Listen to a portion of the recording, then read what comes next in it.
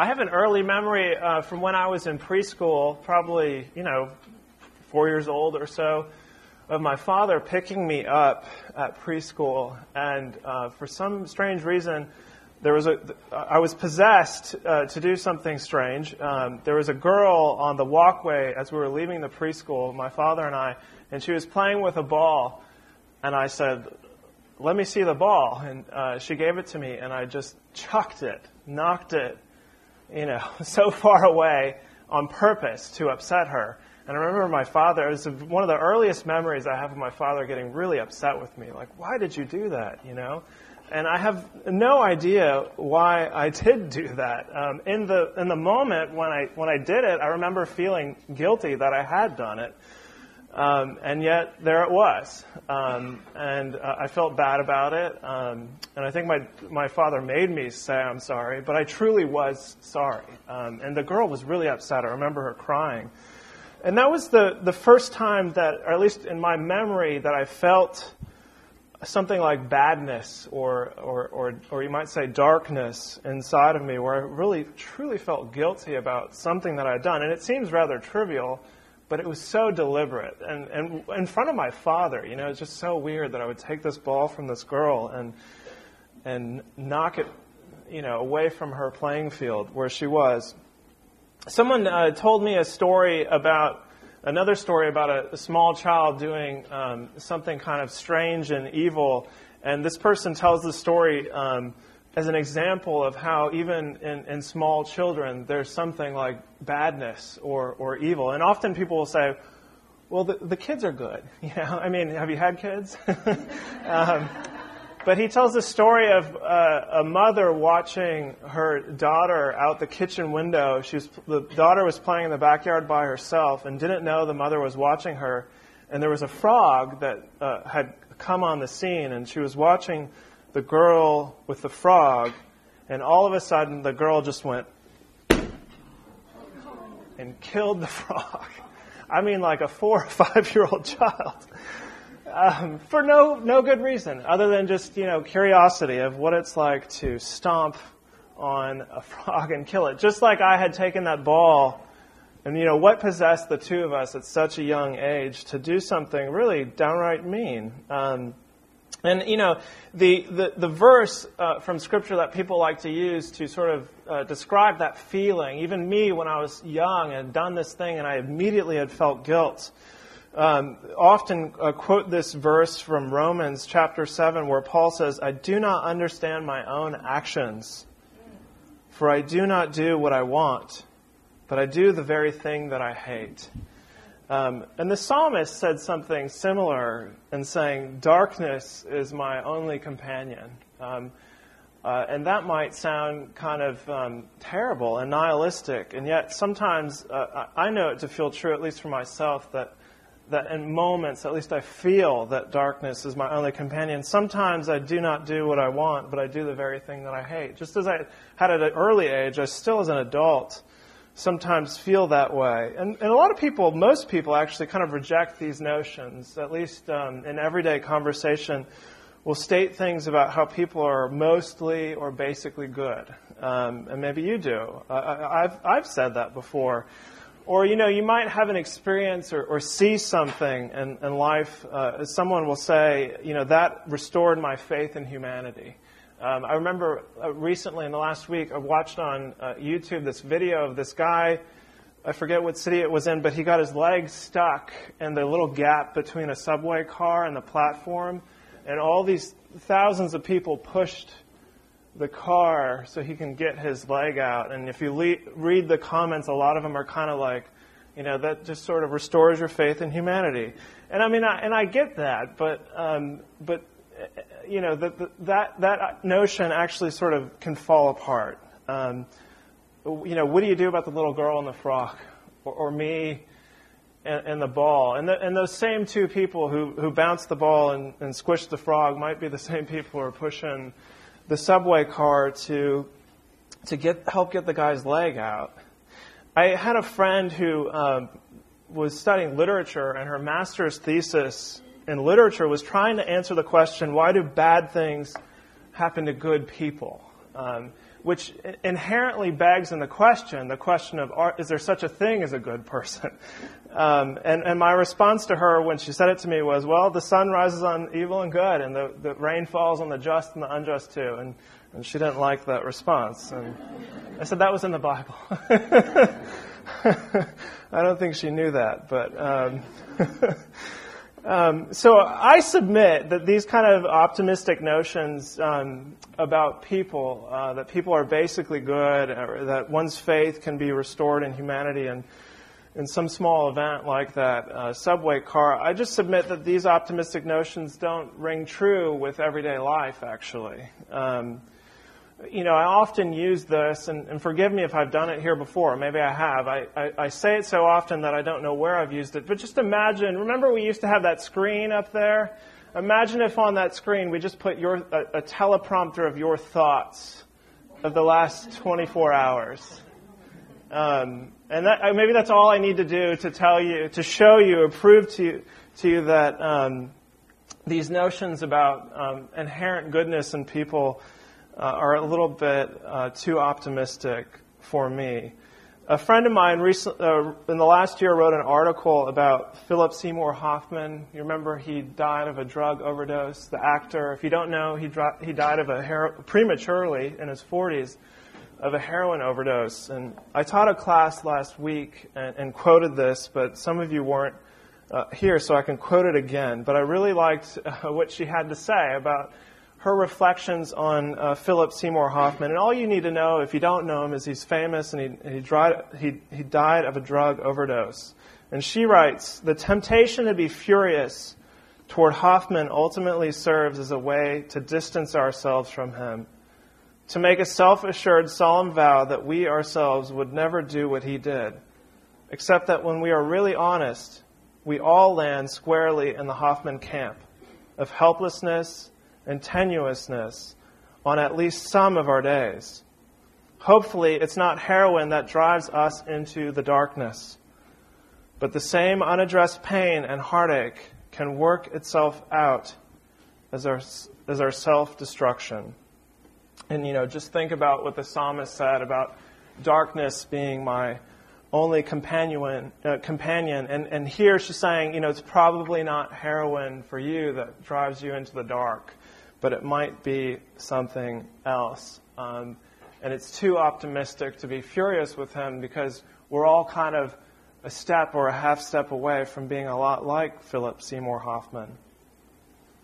Well, I tell all these stories because I think they actually relate to the story of creation, at least the part of it that we read today here in church, from Genesis chapter 1.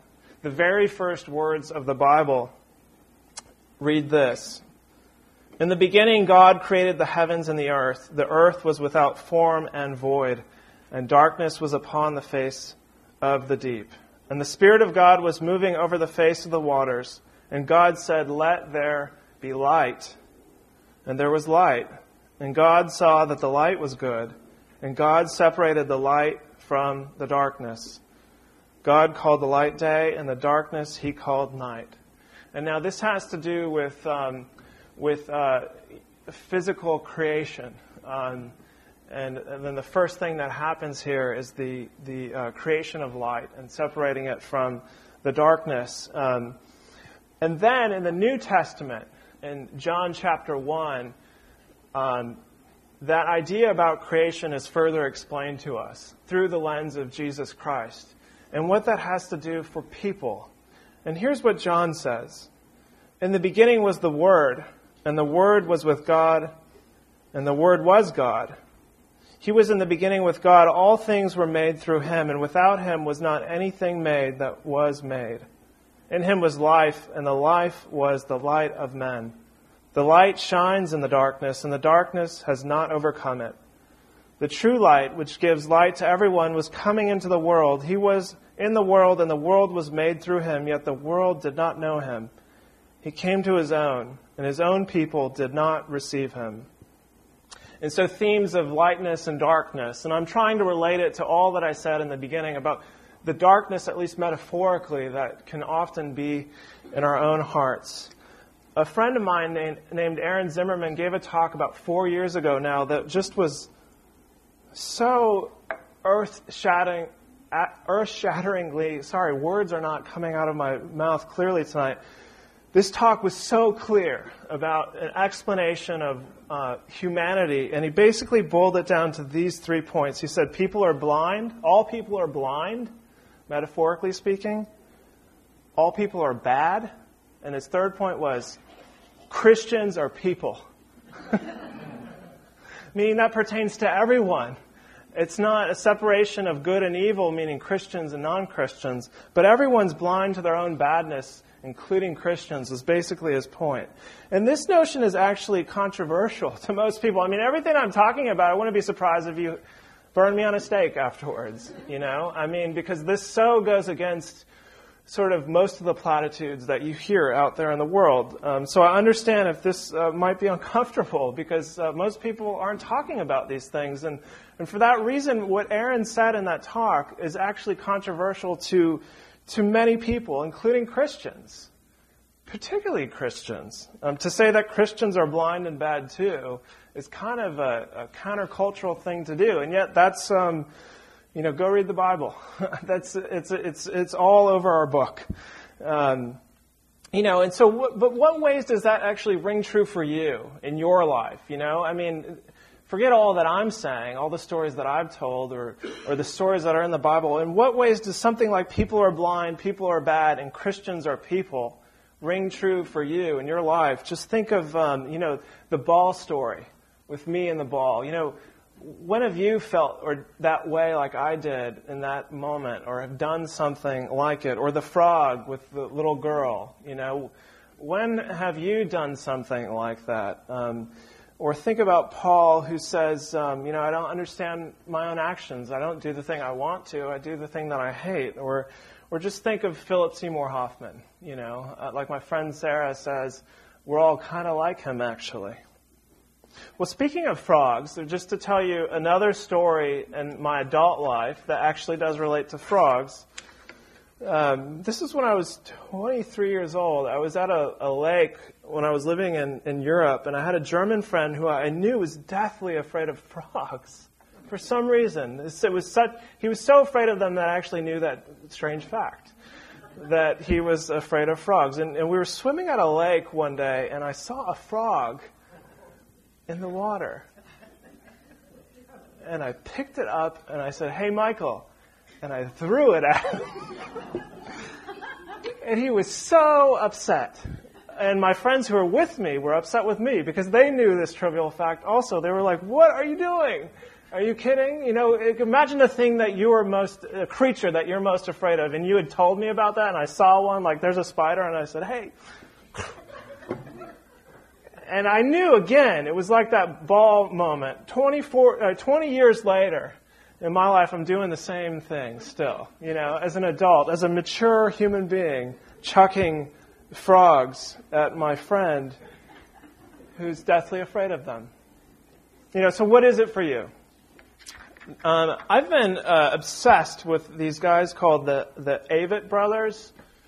Do you know them? If you don't know them, you should. The Avett Brothers are kind of, they're like, think of bluegrass and punk rock and put it together. And that's the music that they produce. So good, so good. And often in their lyrics, there's a sort of theme of light and dark, lightness and darkness. There's one song called "And It Spread" that really gets to this. But I want to talk to you about another song on the same album called "Head Full of Doubt, Road Full of Promises." And this one line, they say, "There's a darkness upon me that's flooded in light, and I'm frightened by those that don't see it." And all week, as I've been preparing to talk to you in this moment, I've been listening to that song over and over again to prepare for this sermon. There's a darkness upon me that's flooded in light, and I'm frightened by those that don't see it. Well, that's all that I've said, basically, summed up in one poetic verse, that hope actually does break through the cynicism. There is indeed joy beyond the sorrow. I got to talk to you about all the darkness to get to the light. So I'm not going to end with chucking frogs at my friend. But what the Avett brothers say about the darkness upon me that's flooded in light, and what is the light, when we feel that we ourselves are without form and void, and darkness is upon us, the light of Christ shines His light into our darkness, into our badness, upon our darkness and badness and our blindness. And that gives us sort of spiritual sight, to see with clear eyes what the world is really like. But more importantly, that the light of Christ actually covers our darkness. And that is the gospel. That's the good news. That God no longer sees the void that's in ourselves, but the light. And He sees us as good, just as He announced in creation that He saw the light and it was good. Well, that same light is on us, covering the darkness. As Isaiah said, the people who walked in darkness have seen a great light. Those who dwelt in a land of deep darkness, on them has light shone. And He's talking about Jesus. And so we enter today, and this is the final thing I say. We entered actually on the 6th, but today is the first Sunday of the season of Epiphany, which, as it stands, isn't one of the most memorable seasons of the calendar year. It's kind of trumped by Christmas, Lent, and Easter. But Epiphany is this short season between Christmas and Lent, and among other things, it's a season that celebrates the light of Christ overcoming the darkness. And it's no mere intellectual epiphany light bulb, but the epiphany is Jesus Christ. And so we may now thank God that the darkness upon us is flooded in light, and the light of Christ. Amen.